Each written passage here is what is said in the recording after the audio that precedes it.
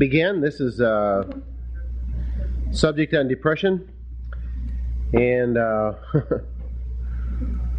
before we go to prayer about that, it's kind of fascinating because I'm trying to finish a book on it. I was supposed to finish it over Christmas, but I had rotator cuff surgery on my shoulder. I had a cancerous mole taken off, and I had to dismiss one of the most loyal employees I ever had. I was so physically impaired and depressed I couldn't write it. And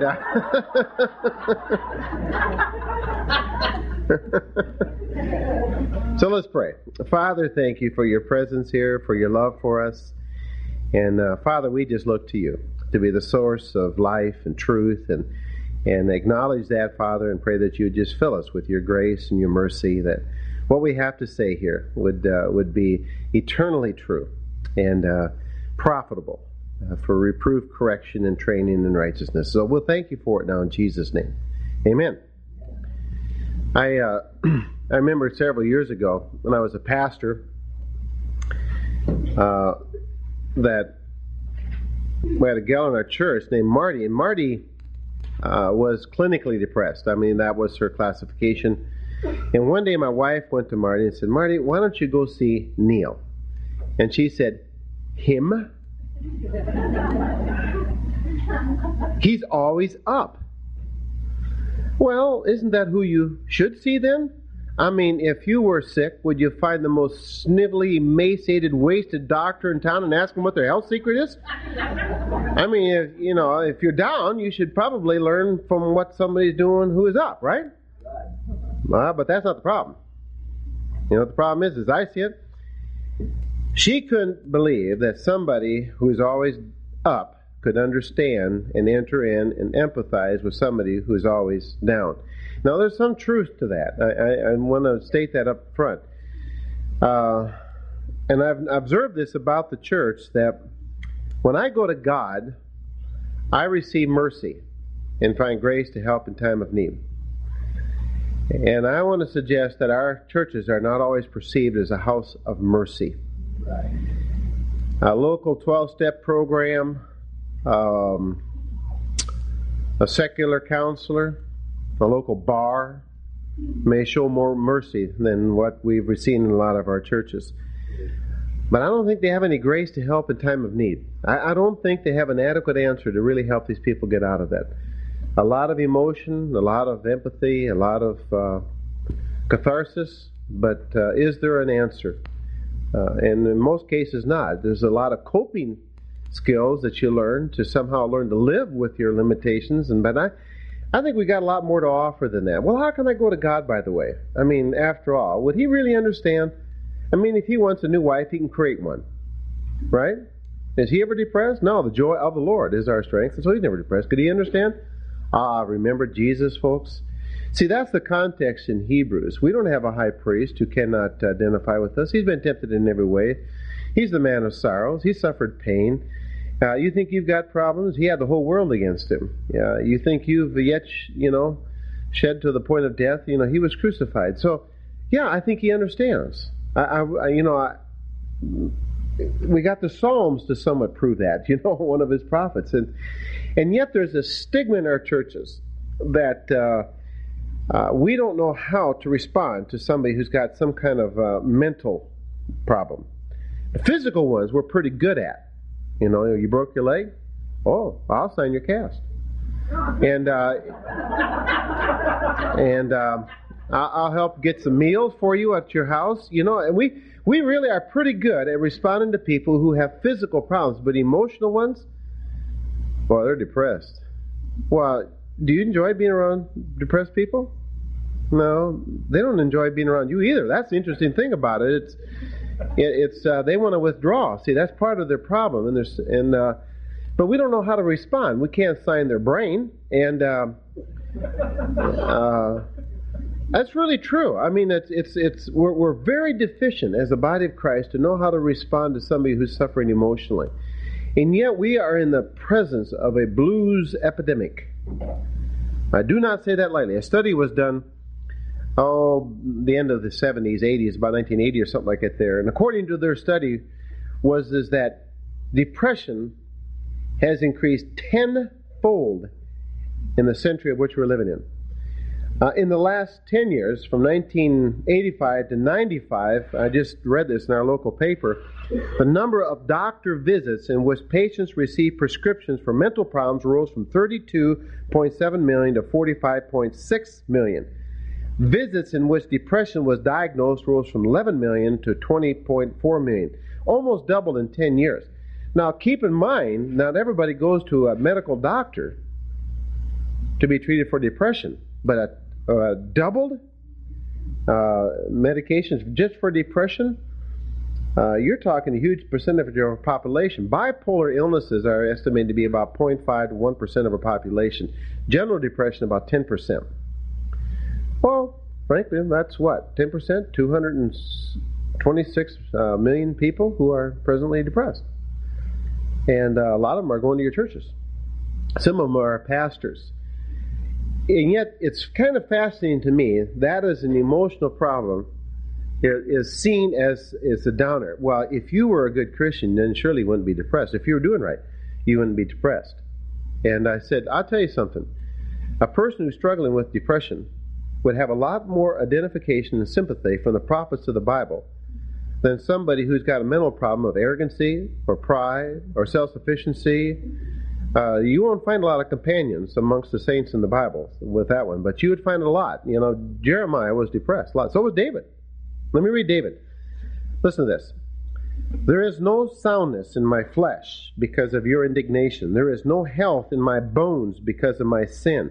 For my iniquities are gone over my head. As a heavy burden, they weigh too much for me. My wounds grow foul and fester because of my folly. I am bent over and greatly bowed down. I go mourning all day long, for my loins are filled with burning. There is no soundness in my flesh. I am benumbed and badly crushed. I groan because of the agitation of my heart. Lord, all my desire is before you, and my sighing is not hidden from you. My heart throbs. My strength fails me. The light of my eyes, even that is gone from me. My loved ones and my friends stand aloof from my plague, and my kinsmen stand afar off. Those who seek my life lay snares for me, and those who seek to injure me have threatened destruction, and they despise treachery all day long. But I, like a deaf man, do not hear. I am like a mute man who does not open his mouth. Yes, I am like a man who does not hear, and in whose mouth are no arguments. For I hope in you, O Lord. You will answer, O Lord my God. For I said, may they not rejoice over me, who, when my foot slips, would magnify themselves against me? For I am ready to fall, and my sorrow is continually before me, and I confess my iniquity. I am full of anxiety because of my sin. That's a depressed man. I mean, almost every sign of depression that we've identified today are evident in that song. Let me list the major symptoms of depression. I don't think I have time to write this down, but let me just listen. What I've done, we developed a scale on one and the other and tried to devise some way of test to somewhat determine the severity of depression. But here are the things that really mark depression. I mean, this is pretty well uniformly perceived. Low energy, difficulty to sleep, or 20%, that's all they can do, just sleep. Withdrawal from activities, no desire for sex, physical aches and pains, loss of appetite. So if you got a sex problem, an overeating problem, just get depressed. And, no, don't do that. Obviously, the obvious one, emotionally, is just an intense sense of sadness. Just sad. I don't know how better to say it. Sad. Despairing. That's a little different. Despairing. Irritable. A low emotional tolerance. I just can't take it anymore. Withdrawal. From people. Almost thinking that will help them, and tragically their answer is just to somehow get involved again. But no mental peace. Consistently you'll hear that. I have no mental peace. I can't turn off my thoughts, and they're all negative or scrambled. Low sense of worth. Pessimistic towards the future. Perceive their circumstances as negative and threatening to them. I'm going down. Self-destructive. To the point where the thinking is I would just as soon check out. The world would be better off. My family would be better off if I wasn't here. And I'd be better off too. Let me just read a little thing I stuck in here from Leo Tolstoy. who was one of Russia's great philosophers and a Christian. He said, "The thought of suicide came to me as naturally then as the thought of improving life had come to me before. This thought was such a temptation that I had to use cunning against myself in order not to go through it with it too hastily. I did not want to be in a hurry, only because I wanted to use all my strength to untangle my thoughts. If I could not get them untangled, I told myself I could always go ahead with it. And there I was, a fortunate man, carrying a rope from my room, where I was alone every night as I undressed, so that I would not hang myself from the beam between the closets. And I quit going hunting with a gun, so that I would not be able to easily tempted to rid myself of life. I myself did not know what I wanted. I was afraid of life. I struggled to get rid of it, and yet I hoped for something from it. And this was happening to me at a time, from all indications, I should have been considered a completely happy man. This was when I was not yet 50 years old. I had a good, loving, and beloved wife, fine children, and a large estate that was growing and expanding without any effort on my part. More than ever before, I was respected by friends and acquaintances, praised by strangers, and I could claim a certain renown without really deluding myself. In other words, his depression was not due to the circumstances of life at that time. His circumstances were incredibly favorable. This was not an external problem. This was an internal problem. Now, how do we respond to that? Here's a man who was seeking God, and he was. And yet he found himself in this state of wanting to check out of life. Suicide thoughts are very common as we look at those issues. Now, the tension that we have in depression, obviously, is when is this really truly a biological issue, and when is it a spiritual, mental, emotional issue? And I want to just kind of address that if I can for a moment. T.S. Eliot said, "The endless cycle of idea and action, endless invention, endless experiment, brings knowledge of motion, but not of stillness, knowledge of speech, but not of silence, knowledge of words, and ignorance of the word. All our knowledge brings us nearer to our ignorance. All our ignorance brings us nearer to death. But nearness to death, no nearer to God. Where is the life we have lost in living? Where is the wisdom we have lost in knowledge? Where is the knowledge we have lost in information? The cycles of heaven in 20 centuries bring us further from God and nearer to the dust." That's kind of true. We're living in a time when knowledge is exploding on us. I remember about 15 years ago, they said knowledge is doubling every 5 years. Now it's 2.5. And that's increasing so much more rapidly with the internet. I mean, what you have you have more information in your computer sitting on your desk through internet than any library in the world ever had, 10 years ago. What's accessible to us. I mean, the explosion of knowledge, but not wisdom. Professing ourselves to be wise, we probably have become fools. No more closer to think. I said, with all of this knowledge, with all this medication, why is depression then on the increase and not the decrease? If we think we have an answer, then where's the proof of that? Well, let's look at the biological aspects of this thing. I mean, first of all, wouldn't it make sense that God would create my inner man to match my outer man? I mean, obviously, the answer is yes. I mean, of course, my outer man serves my inner man, if you would have that. And through my outer man, my physical person, I have 5 senses that relates to the world around me. I can taste, touch, smell, hear, feel, and see. And when I was created in the image of God, as we all were, but when Adam fell, we lost our relationship with God. And at that moment, not having the presence of God in our life, nor the knowledge of God's ways, we entered into this world, dead in our trespasses and sins, and we learned to live our lives independent of God. Now, we all did. We all learned differently. Because you were born. My little computer up here was programmed from the external world initially. I'm a grandpap right now. It's one of the greatest times of my life. Everything I ever heard about being a grandparent, it's true. Do you know why grandparents get along so great with grandchildren? They have a common enemy.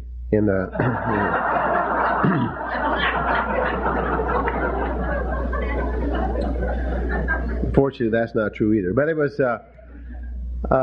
It is a great time of life for me, and I see my little Sammy. He come into this world, and he's got a clean slate.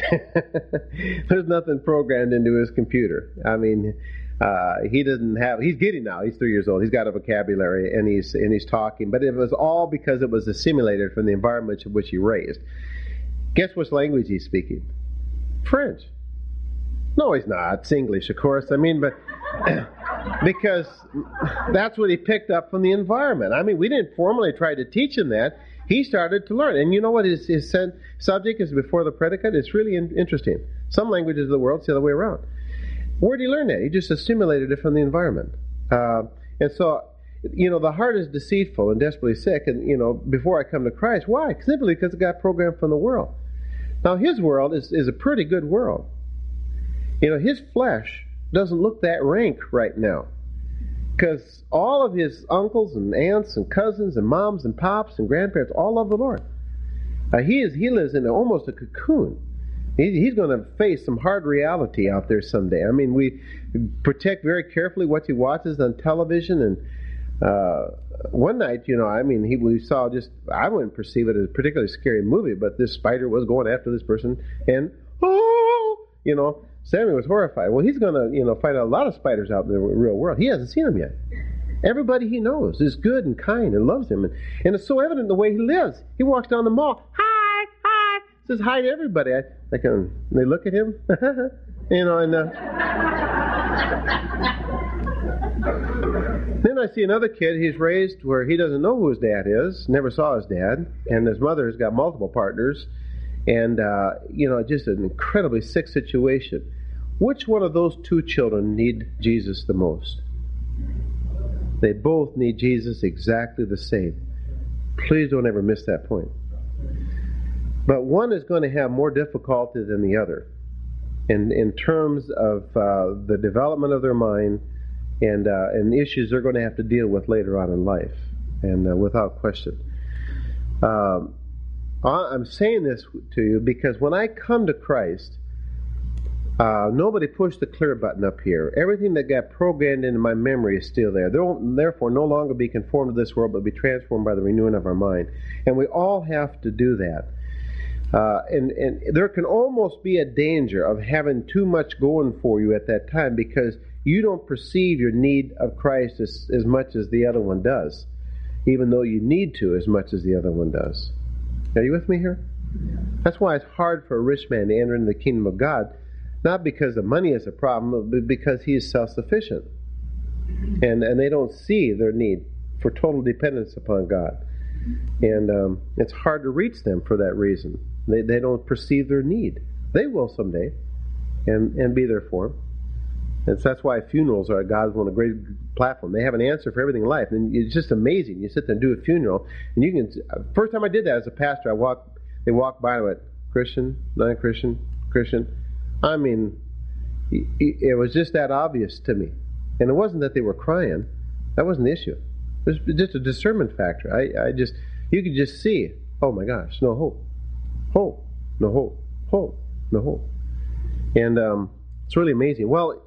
Anyway, in the way God created us, the correlation of the outer man and the inner man is rather obvious. You have the brain and the mind. Now, there's something fundamentally different between the brain and the mind. The brain is meat.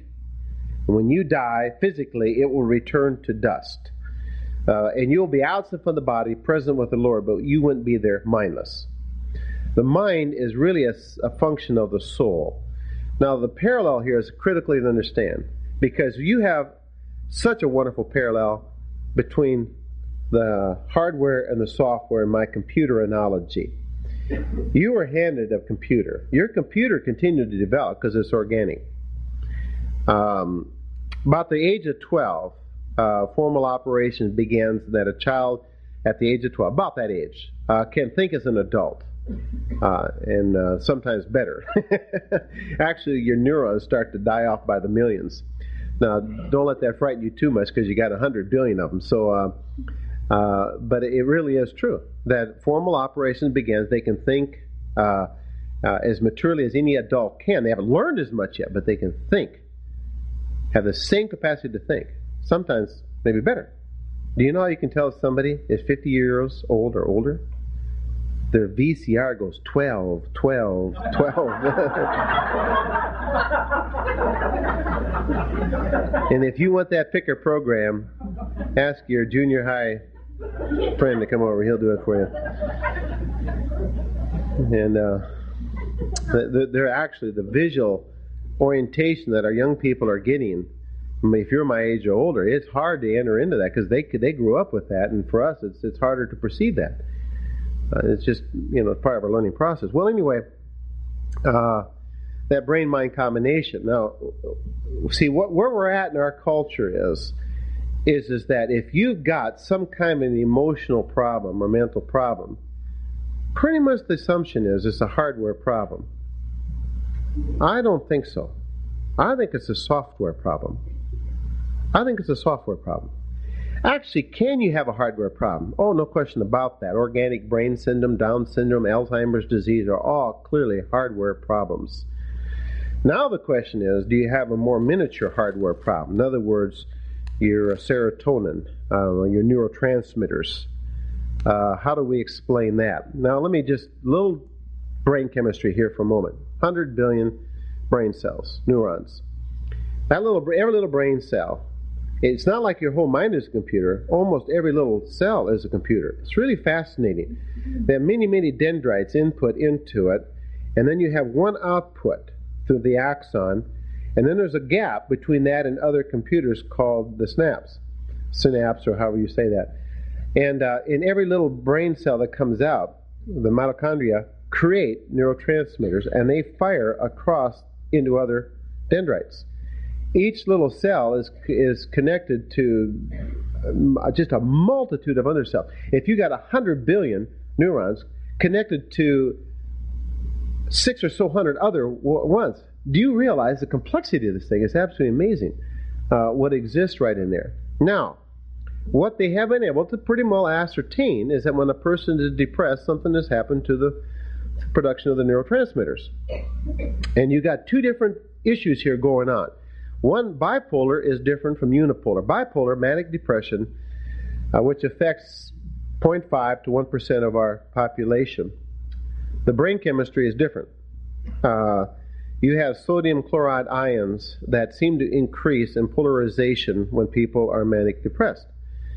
And they've been able to, lithium has been the drug of choice for people who are typically bipolar depressed. If you're not a medical doctor, it's going to go over your head right now for the simple reason you can't prescribe it. They'd have to see a medical doctor to get a lithium, and that's very carefully used in that regard, and you can misdiagnose that one and do some people some damage. But for some, it's maintained life for them almost. There's a gal, I forget her name right now, but she's an expert in this area. She herself has been manic depressive all of her life. She's written several books, and she's also equated how much the people who have mania have been so incredibly artistic. And you start going back and looking in history, how many people had bipolar depressions that were artists and musicians and authors and writers and highly creative during their periods of mania. But the lows are so low. All they want to do is die, and just dark periods. Well, she had it, and she's written several good books on it, and quite an expert. And I've used some of her resources in doing that. But she also resisted taking lithium for a number of times, only added to her dilemma. But in one of her books, she also said that that was not enough for her. She needed somebody to help her unscramble her difficulty in thoughts. Now, in the development of antidepressants to help people's body chemistry, by the way, let's settle this right now. You got a physical body that needs the doctor and the hospital. You have a spiritual part of yourself that needs the church. God created both, provided both for us, I believe. And there are problems that are clearly physical that need a physical answer for. And so if somebody broke their leg, I'll sign your cast. But please see the doctor. Now, when you get to this issue of the brain, however, it gets a little more complex than that. Especially as a matter of which is establishing what. In other words, what is it's very difficult to establish causation. Which came first, the chicken or the egg?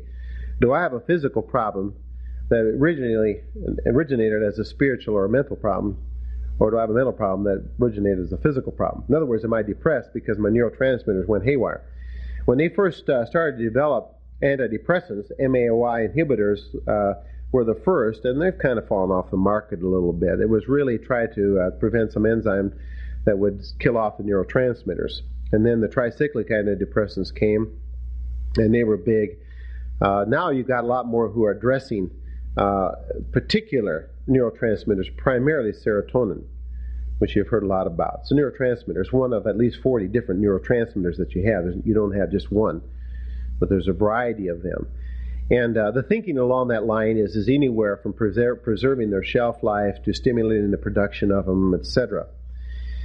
Now, I mean, this is known stuff. And I'm a novice at this thing. I've read on it, and so I'm not ignorant about it. But much of your Xanax and all that kind of stuff today is primarily there. Now contrast antidepressants from tranquilizers or antipsychotic medication, which in a simple term are downers.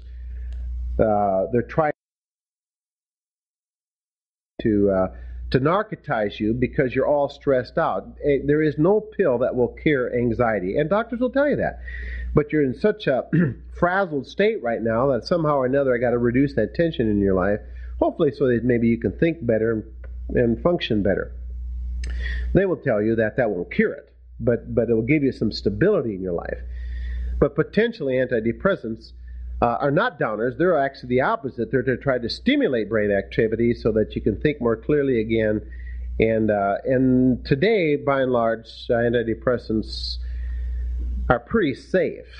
You can find out what any psychiatrist has by going into any secular bookstore and get a pill book, and it will tell you, what they're being prescribed for, what the dosage they would recommend, what the side effects are, what the cross effects are. In other words, if you take this medication, don't take this or do this. And frankly, if you're in ministry helping people, you ought to have one of those books, because if people come in and they're medicated, then take a look at what they're doing, and chances are you can work backwards and find out what the diagnosis is. Now, if you think for a moment that the best psychiatrists in this country have a precise way of measuring brain chemistry, you are wrong. And they will admit that. It's a guessing game by and large. Here, try this. And they're looking at the symptoms and prescribing something that seems to help or alleviate. Now, first of all, let's say something. Do antidepressants work? And in terms of at least masking or helping you with problem depression? Yes, no question about it. I mean, you'd be foolish to argue against that. And but is that the cause, or is that the effect? Now let's look what's going on with my mind here a little bit, because my mind essentially is what programs the computer. It's the software. Coming off of your brain and your spinal cord, your brain primarily is your central nervous system, is a peripheral nervous system. Now don't make this complex, and you hang with me here. It's really quite simple. But coming off your central nervous system is a peripheral nervous system that has two very distinct channels. One is somatic, one is the autonomic. Somatic nervous system is that which regulates all your skeletal muscular movements. All of that which you have volitional control over. I'm moving my hands like this because my mind is telling me to do that, and I can tell it to stop. That obviously would correlate with your will. Looking at your soul here. Following me? Then you have an autonomic nervous system. So called because it's automatic. That's what regulates all of your glands. You don't say to your heart, beat, beat, beat, beat, or to your adrenal glands, adrenal, or thyroid, thyroid. I mean, it just does that. And you have no volitional control over that. Not directly, you don't. It's autonomic. That's why it's called that. Regulates all of your glands. And in the same way, you don't have volitional control over your emotions. Think you do? Try it once. I've never liked that person, but from now I'm going to like them. I mean, there's no way that you can will yourself to do that. And the good news is, if we understood correctly, there's nowhere in Scripture requiring you to do that either. You're required by God to love one another, but that's really nothing to do with your emotions. That really is the grace of God to love the unlovely, to do what is right with another person, whether you feel like it or not. The amazing part about it is if you do what is right, won't your countenance be raised? And it's amazing if you do the loving thing for that person, after a while you may find out that your emotions will follow suit. But if you're waiting to do something right until you feel like loving them, I said you'll never get there, folks. It's the wrong order here. Now, let me just give you one illustration. Your adrenal glands are really a God-given thing to respond to the pressures of life.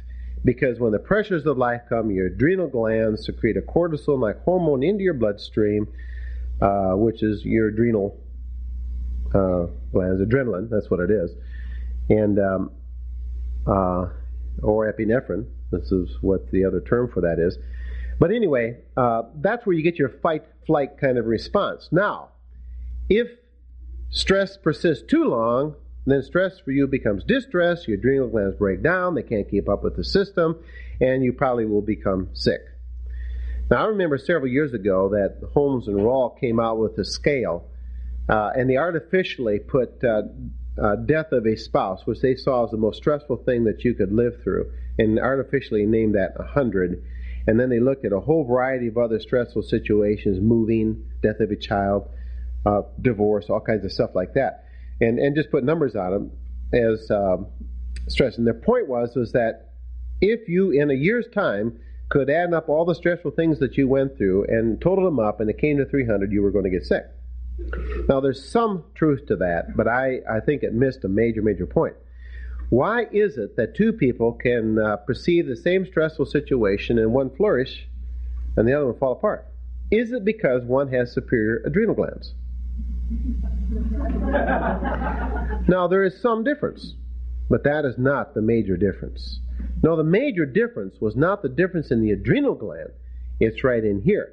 Because we are not affected by life itself. We're affected by how we perceive life and how we interpret that data. Here's a stressful situation. Israelites over here, Philistines over here, and a little valley in between them. They said, well, we don't want to have a bloodbath here. Why don't we just send our champions out? No, the problem is they got a giant, you don't. And so they're all stressed out over here, and I can understand that. And they're, whoa, what are we going to do? You know, they got a giant. And David comes along and says, how dare you taunt the armies of the living God? Now, here's exactly the same situation for both of them. David saw the giant in relationship to God. The Israelites saw the giant in relationship to themselves and stressed out. Now, can faith in God affect us like that? And the answer, of course it can. If you truly believe that you can do all things through Christ who strengthens you, that He will supply your needs, with God all things are possible, that don't worry about tomorrow. Tomorrow will take care of itself. You know, no matter what it looks like, oh man, tomorrow's really bad. I said, well, God's in charge of tomorrow. Well, I could die. Well, I'd be with the Lord. It's like asking somebody, you know, what's the worst thing that can happen to you? I could die. I said, well, honestly, folks, absent from the body, present with the Lord. Paul says, for me to live as Christ, I is gain. Right. Now, knowing that, you know, is not a license to commit suicide, because God has required that we be a good steward of what He's entrusted us. But it is a freedom to live my life today. I'm afraid of death. I'm not looking forward to dying. That's a different deal. But I'm not afraid of death. And all of us should be at that point in our life. And then you're free to go. And so, well, like Joanne said, and, you know, bless her heart, because she doesn't want to suffer the loss of losing me. But when I went to Bogota last fall, I got a 5-page letter from the government saying, don't go. Because they were killing people down there. And I said, God called me to go. What am I, worried about? And now I have another staff down there. They got the same 5-page letter. But, it's kind of like, wow, how do we take Bibles into that country? He said, we may never get out. I said, you don't have to get out, but you may have to go. And, that kind of faith, however, is almost foreign to a lot of our thinking today. I mean, we are really caught up in self-preservation instead of self-commitment. And, we kind of go back and look at what's Hudson Taylor's spiritual secret. I said, well, he lost his first wife and kids, and, his poverty and stress, and avoid that at all costs. Well, that's the substance of which legends are made of, and That kind of faith in Hebrews 11, sawn in half, and, meant about which the world isn't worthy. And that's kind of true. And I said, that was the lie that Satan brought. Oh, save yourself at all costs, Peter said. Get behind me, Satan. You're putting your interest on man's, not God's. If God called me to go all over the world like I am this year, and in the process of it I died, praise the Lord. He called me, and I died for a right cause. And so that's, my life is in His hands. I have no idea. But mine wasn't to question, mine was to go. Go in all the world. Make disciples. Well, I'm sharing this point to say that what triggered the adrenaline into my bloodstream was not that external event. And the adrenaline that went into my bloodstream was not initiated by my adrenal glands. You follow my thinking here? What initiated it? It's right here.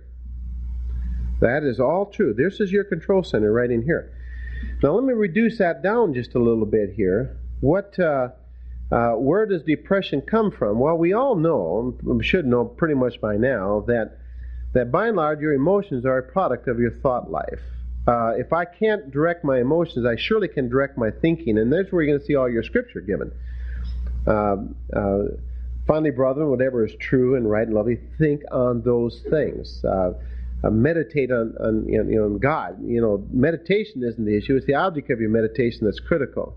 Fix your eyes on Jesus, the author and finisher of your faith. And so you focus on what God said is true. And your emotions are essentially then are a product of your thought life. Since I can't directly control my emotions, I can directly control my thoughts. I can choose what I want to think. And Scripture says, choose the truth. Choose to believe the truth. Let the word of Christ richly dwell within you, is what he is saying. So here's the issue. A guy is depressed.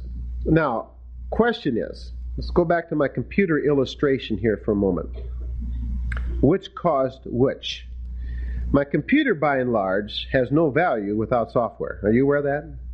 If that thing doesn't have a compiler in it, now, when you bought your computer, if you just bought it without any software for it at all, there is enough of a compiler in there for that computer to function as a computer. And when I came into this world, my computer had a compiler in it. There was a mind that was there, otherwise I couldn't sustain life. So if the computer is running my body, there had to be some kind of a program in there for life preservation. In other words, little children have a sucking instinct. And they cry if they're hungry and the pain comes. And so, there's something created by God, at least to sustain life, it's like, that is probably no different than how an animal operates out of divine instinct. They can't reason like you and I can, but they have an instinct for survival that I think God has given. I think their brain came with a computer loaded with enough memory or enough software to survive. And we all have that survival instinct within us. A little child does. Cry, give me food here, and whatever else. And so we have that. But in terms of being able to rationally think and reason, it requires programming. And we got program from the world. Now we have a new computer program put in here. Now, see, here's the question. If I take my computer, and the screen comes on, because they've already put something on there, so there's a few things, instructions. Now, if I loaded that computer with a new program, would anything change in the hardware?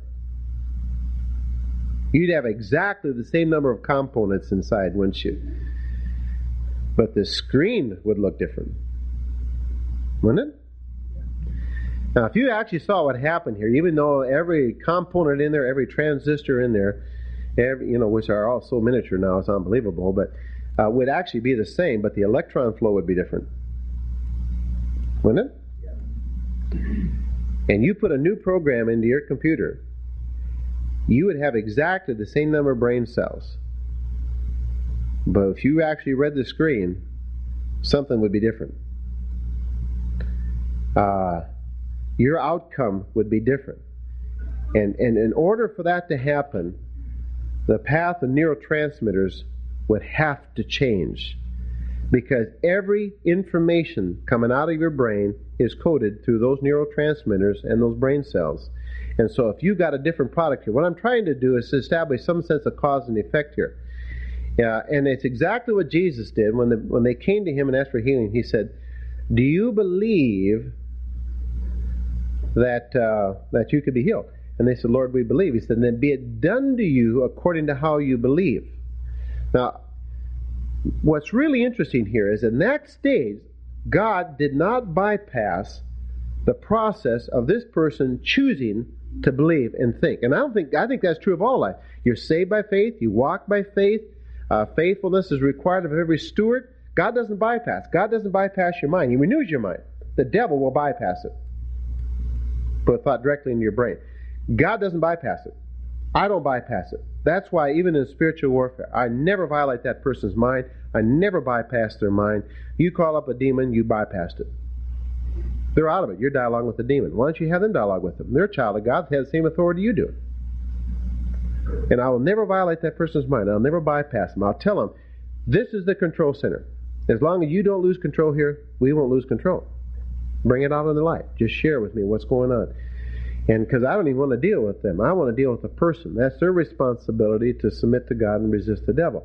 It's their responsibility to choose the truth. I can tell them what the truth is, but they got to choose it personally. If they don't choose it, be it done to them according to how they believe. And so what I'm really saying is that they say we want people to behave properly. Then don't miss the whole channel that I think God has given to us, is that it comes by the renewing of my mind. And in renewing my mind, there is no way possible that it can bypass the avenue by which God affects the rest of my body. I want good behavior here, right? Well, that's going to come from the computer. Are you following me here? Not from my mind. That's going to have to come from the computer. The mind cannot direct my adrenal glands. The brain, the central nervous system, has to do that. What directs the brain? The mind. It really is the inner man. Now you see the tension because you have the mind of Christ in the inner man, but you've got a whole external world over here, a fallen world, who wants you to do it its way. And so, the flesh essentially is a part of that external world. That was all programmed externally, your flesh.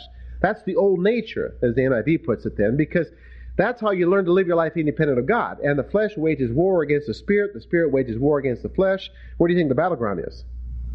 It's the mind. Sure it is. I mean, that's just so evident all over Scripture. That's where the battleground is. Even in the poor guy in Romans 7 who's seemingly stuck in my flesh, I want to do this, but in my spirit this, and it just tells you right in Romans 7 where it's at. It's in this battle for my mind. That's where it's at. That's where truth sets us free. And that's why you have to renew your mind, because that's what directs the computer. Before, it was externally programmed to direct the computer according to the course of this world. Well, now, here's the big question. Which comes first, the chicken or the egg? Did my neurotransmitters stop functioning properly and therefore I became depressed? Or did my thinking cause my neurotransmitter to function a certain way? Did a lie cause a neurological problem? Now, you know what really is interesting here? There's some fascinating research from the secular world where they took some rats, created a sense of hopelessness, programmed into their minds a sense of hopelessness, which in their term, they use depression, which is what depression essentially is hopelessness. And they measured through beta receptors, they were able to measure their brain chemistry, and they found out creating a sense of hopelessness changed brain chemistry. And when they took away the hopelessness, and were able to measure that the brain chemistry changed. That's a secular study. And it comes back to us in the sense that can truth set us free? Now, here's the tension, see. By and large, if you look at all the evidence, and most of this Christians have pretty well bought into, here's the issue. Severe depression is biochemical. Moderate depression can be resolved through therapy.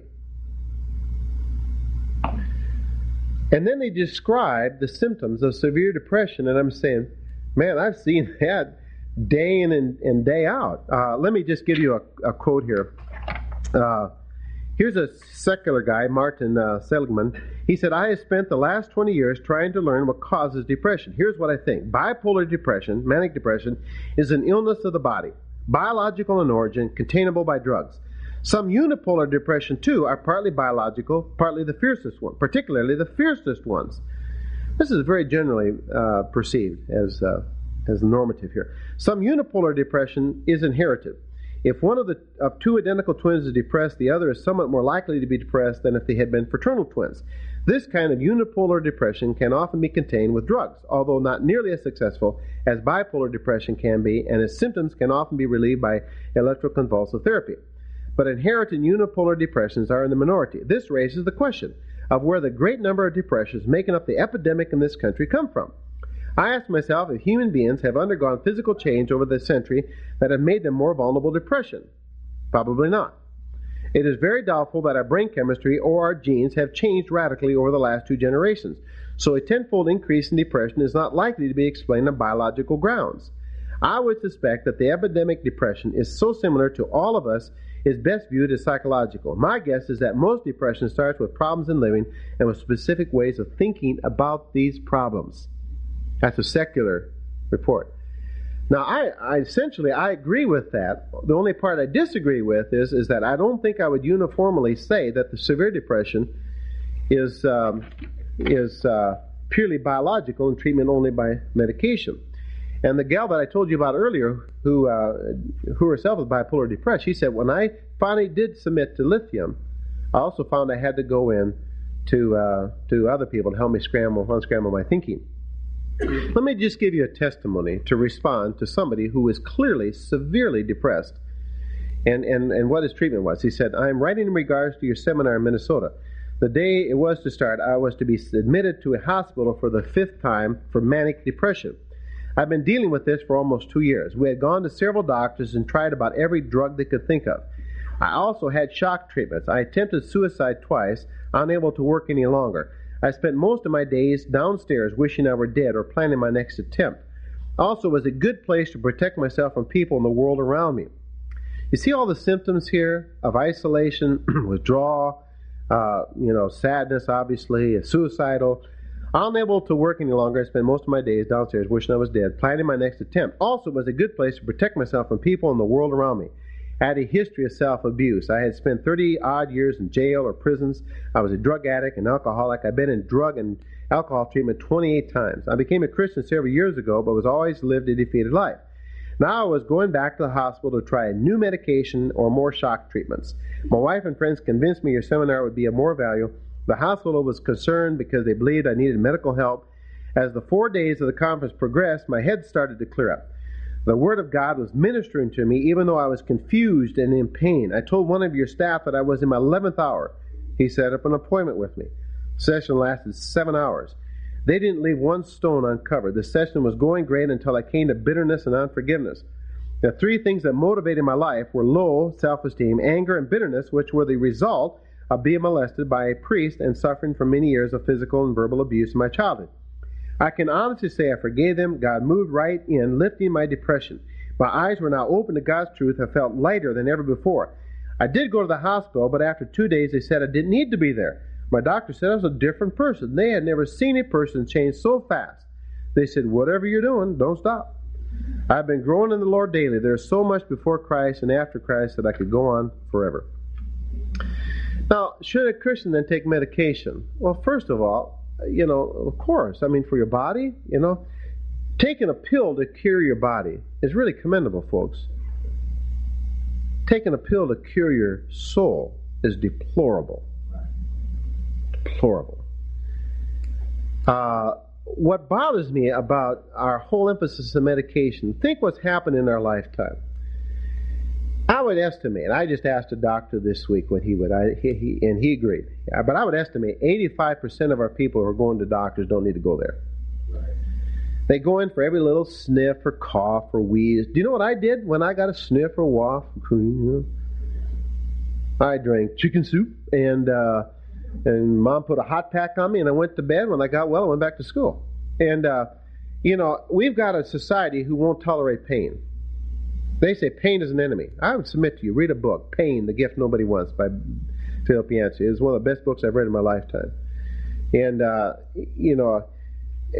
those symptoms are telling you you're not living right or something, but I'm just saying, we have no pain, no gain, folks. I mean, after a while, pain is the enemy. I said, no, it's not, boy. It's a gift from God. If you didn't feel pain, you'd be a hopeless mass of scars. Your emotions are telling you the same thing. God gave you those so-called negative emotions. What they're really telling you is that you're thinking wrong about life. It isn't the events of life that determine, it's your perception of them. We don't understand suffering. Thank you, Lord, that you consider us worthy to suffer shame for your name. Oh, suffering is intolerable. You're doing something wrong. Must be sinning. Well, read Job. He wasn't sinning. That's not true. And somehow or another, I think we've missed something here. I mean, we're creating a whole society of wimps who can't overcome anything. The secular world's almost doing better than we are in that regard. So I've got a concern here in the sense of saying, just like pain in your body, the ability to feel pain is a signal back to your brain to do something differently. Same way. So let me give you an illustration of what I'm talking about. Let's say you ate every bit of that dessert last night and drank too much coffee, and you had acid indigestion. Now, should you take something for your stomach to relieve the pain? Well, frankly, I would if you want to get to sleep or go throw up or do something. Now, there are a lot of people who live with bottles of Pepto-Bismol in their house. Actually, my dad does. He likes the dessert almost after every meal, and his cholesterol, he's 83 years old, is still only 180. Figure that one out. That's biological. That's inherited, folks. But anyway, I think what a person should do, if you're struggling all the time with heartburn, I think your body is telling you something. Stop eating that junk. It's killing you. Isn't that true? Well, I like eating that junk, but I'm going to cover the symptom by having, antacids all over the house. I think you're learning to live wrong, folks. Now, you got a nutritional problem right now. Your body's telling you this isn't doing you any good, and you ought to listen to it. People are depressed. Oh, man, give me a pill, cover that depression. I think you're thinking wrong. I think you're living wrong.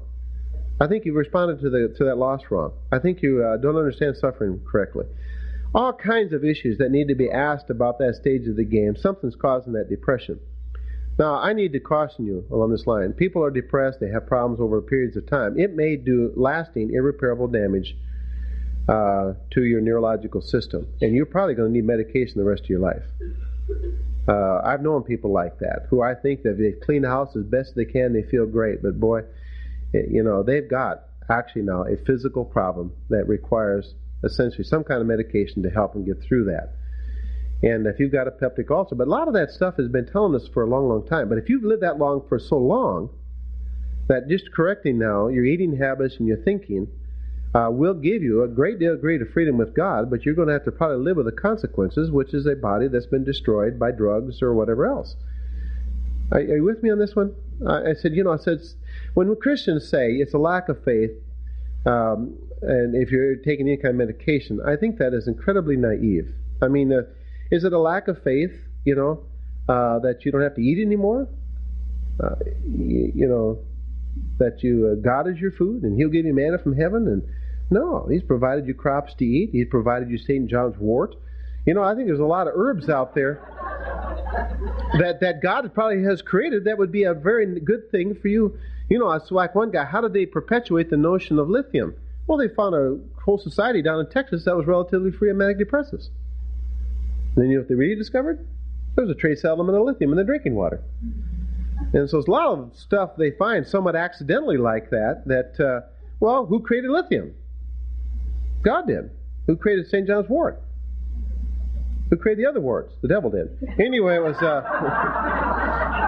bad living, whatever else. It's now, caution on this thing. If you just walk out of here and say, hey, listen, you're depressed, sweetheart, because you're thinking wrong, let me suggest first mercy. No judgments, no criticism, because they're not even going to come see you because you're always up. And I can't overstate that. They're looking for somebody who can understand, can empathize with them. They're going through an emotional hell right now. I don't know how better to say it, folks. I've never been depressed, but my wife was for 15 months, and I learned so much about myself during that time. It's painful to almost tell it with you. And much of what I am today and learning to relate to hurting people came out of actually her crisis. But she was so severely depressed, Joanne was ready to check out. And I had to learn over that time, no pious platitudes, but to enter into that experience with her in a way I never had before. And so I just can't overstate that part of being able to give the grace to help in time of need has to be preceded by mercy. No judgments, no criticisms. Just sit with them for a while. They enter into their experience. And don't become like them, don't become depressed, because they need you. They need a way out of this thing. And if you have the grace to help in time of need, you're right there. That depression is probably, very simplistically, I could say this, is rooted in a lie. In the vast, vast majority of cases. It could be genetic, and I think it can predispose you to certain strengths and weaknesses without question. It's somewhat to do with temperament, by the way. You have a gift of mercy, you're going to struggle more with depression than the prophet. He makes everybody else struggle with depression. And that's really true. I've seen people who are just so sensitive spiritually, they just grieve a lot. And they're not depressed, they're grieving, they're hurting for other people, and they are more prone to depression because of probably their own giftedness and their temperament. And there are just some people who are pessimistic and others optimistic. I'm an optimist. I'm also a minority. It took me a while to figure that one out. You know, I go in and I see change is good. 95% of the population sees change as bad. I had to find that out about myself. It was really interesting. I was just a stress carrier. I'd go around changing everything, and everybody was upset with me. And if I wanted to be a change agent, I had to realize that most people prefer status quo. And so, I had to learn that. It took me time to learn that too, because I said, hey, we can do that better. Why? Well, because we can do it better. I like the way we're doing it. Why? I was like, what's wrong with you anyhow? I said, you see, what I learned in the process of that was, I said, people need stability in their life. They just desperately need it because the world is flopping all over the place out there, and they come to church and you're changing the program every Sunday on them. That's unsettling to them. To me, it was exciting. To them, it was unsettling. Oh, we're going to try something new. And that's the problem with new wineskins, you see. So give them an eternal anchor. They need to be firmly rooted in Christ. See, they needed to enter into an eternal relationship with the changeless God. That's where their security lies in. But long-established practice and time-honored faith get blended together in people's minds, and you start advocating a different practice, they think you're fooling with their faith. You are not. And all the old people who get upset with new styles of music and everything else, and I'm saying most of the reason is simply because they are not truly secure in Christ. Because if they were, they would be the ones who would suspend their freedom for the weaker brother. They would be the ones who would accommodate. But usually they end up showing themselves to be the weaker brother. And I'll tell you why. Because they're rooted more in their traditions and practices than they are in the eternal person of God. And I see in a mature saint who's eternally connected, they can go over, clothing, what you wear to church ain't a big deal, because they've been to Africa. They wear loincloths over there. And they beat on drums for music. They don't have organs. And that's what the Lord says. You worship in spirit and truth, not in form and function. But boy, you got to be secure in Christ to get to that point. And much of when we change something and culture changes around us, the old generation gets upset, and I just honestly believe it's because they're really not firmly rooted in Christ. Their Christianity is tied in traditions, and a lot of it, to be honest with you, is understandable, because there were certain songs that I sang when I became a Christian that are very meaningful to me. They don't mean anything to my son. And I'm all moved. Why you moved, Dad? Well, I found Christ when I heard that song. And he said, I didn't.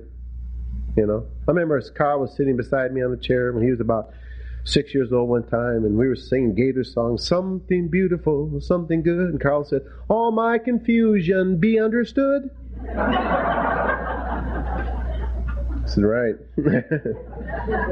It's true. Let me just show you. How much time do we have here? Got a little more? Let me show you what wrong thinking could do. Psalm 13.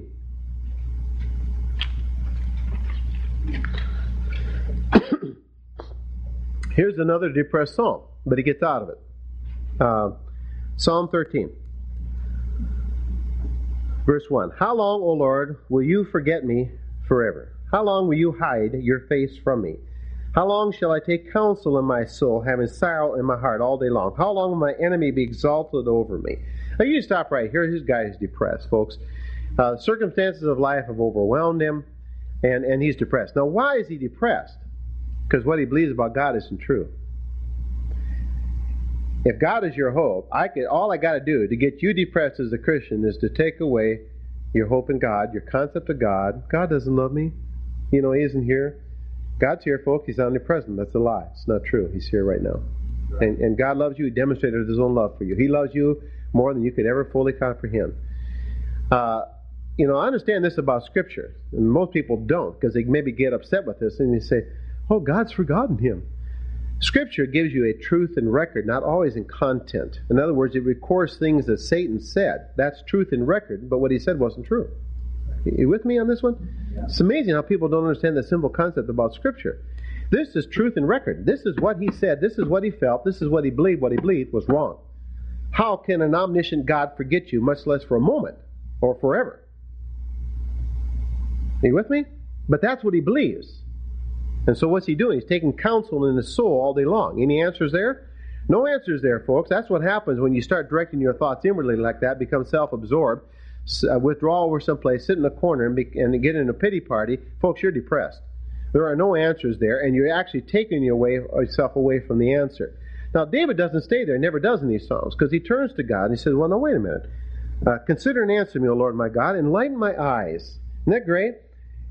Search me, O God. Try my way. See if there's any hurtful way within me. It's like what Ed has been trying to tell us. Go to God Himself and have Him enlighten your life. Show me where I'm lying, folks, because somewhere along this line, I have believed a lie, and that's the reason I feel that way. And so he goes to God, and then he says, enlighten my sleep, or I will sleep the sleep of death. I mean, here he's thinking it's almost suicidal. He's going to die. See, and my enemies will say I've overcome him, and my adversaries will rejoice when I'm shaken. But here's the transition. I have trusted in your loving kindness. My heart shall rejoice in your salvation. Now, that's actually a future concept here. And he's expressing a sense of hope. Even though I don't feel like it now, I believe someday I will. See the hope coming back here? And he said, I will sing. Now, that's what you can do. Did you know that Martin Luther struggled with depression almost all of his life? And he had kind of a tenfold answer. One of them was singing. There's something about singing in music that brings to a distracted mind a sense of order. Not just the words, the physics of sound itself. There's a harmony built in creation that God has given us, where singing is a part of that. When David played the harp, he didn't sing, play the harp. The evil spirit departed from Saul. When Elisha said, who are you, king? And he said, call me a minstrel. When the minstrel played, he prophesied. I thought it was staging kind of when I went to this one church, when I just a new person in the ministry, and I started to pray the pastoral prayer, and the organist started to play. I said, what are you doing that for? I've come to realize that there's tremendous value in that, of that music, just the harmony of music, the physics of sound, hit in your eardrums as a signal to your brain with that sense of harmony.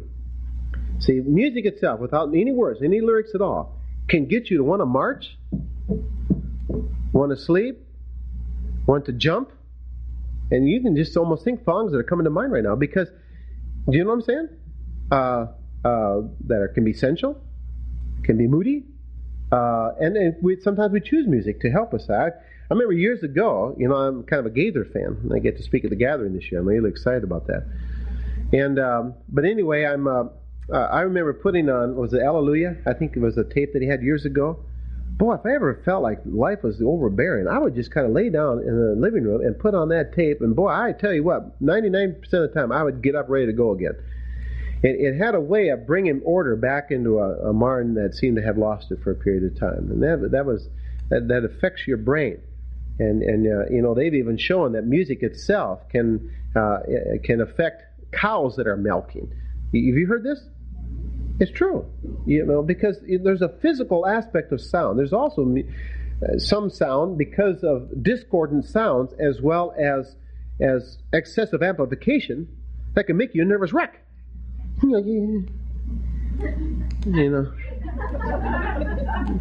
That's true. And it's just the physics of sound. God created that. Moral probably isn't the issue. It's just the same way. I said, would it be immoral then to scratch your finger on a blackboard? No, it's an accident, but stop it. Because well, anyway, we did a conference up in Grand Rapids last year about this time, and dear friends of our ministry, Judith and Stephen King. His name's Stephen King. He's was a Christian missionary doctor and got a residency in psychiatry, and his wife, and they're reading my manuscript right now. And get good feedback. I never publish anything without testing it in a variety of corners. But anyway, she did some unofficial research. I thought this is really intriguing. She gave a pretest to people who came in and asked for an appointment.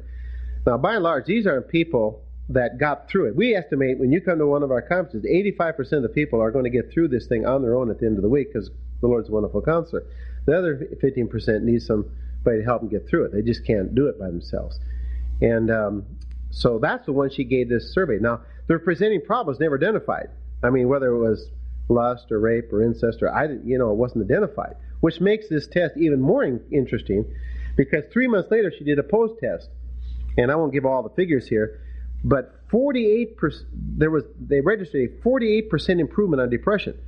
Now that's the whole group lumped together. What I'm really saying is probably half of them weren't even depressed when they came, which makes even the figures even much more amazing.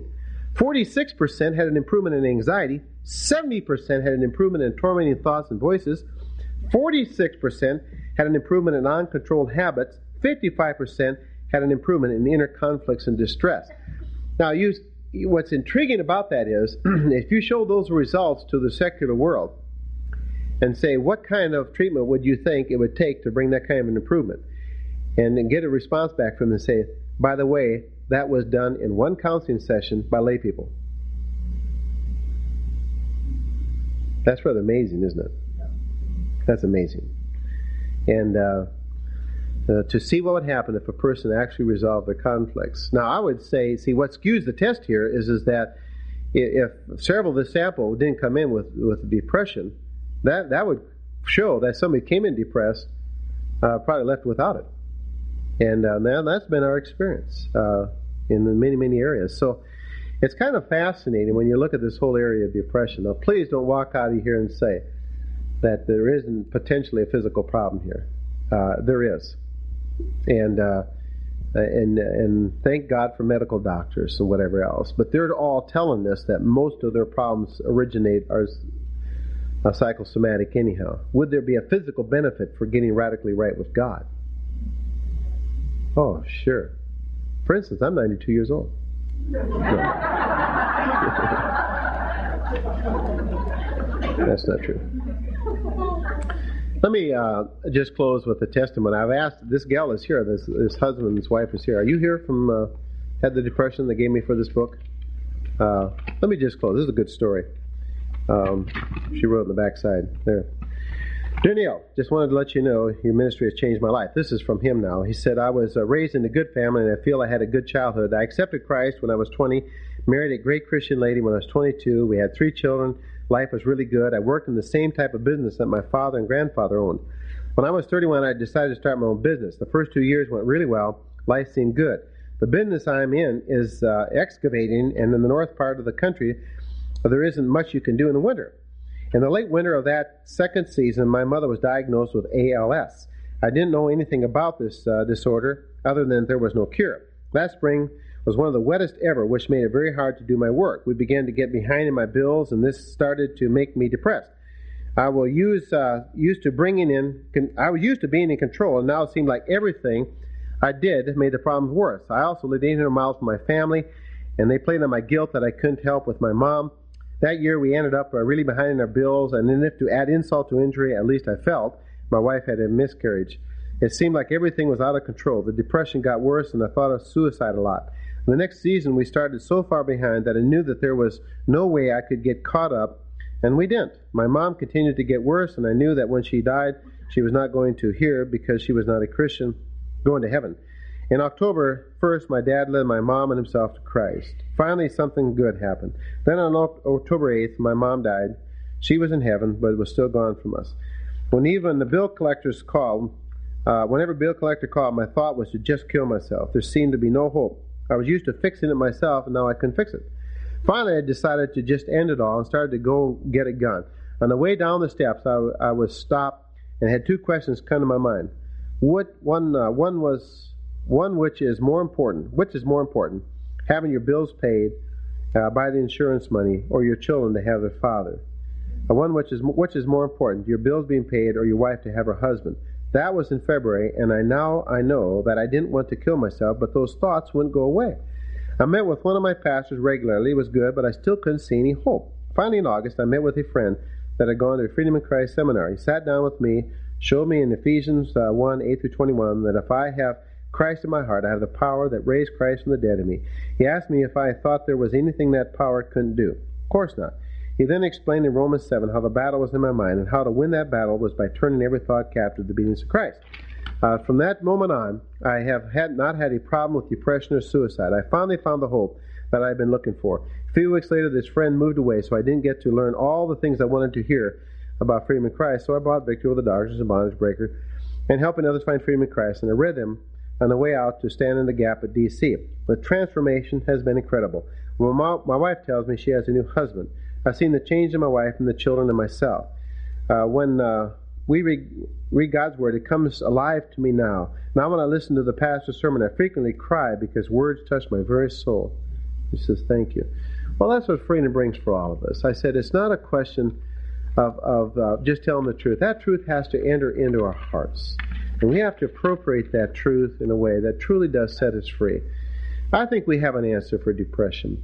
I think the physical cause is very minor, to be honest with you. I think we have to always consider that.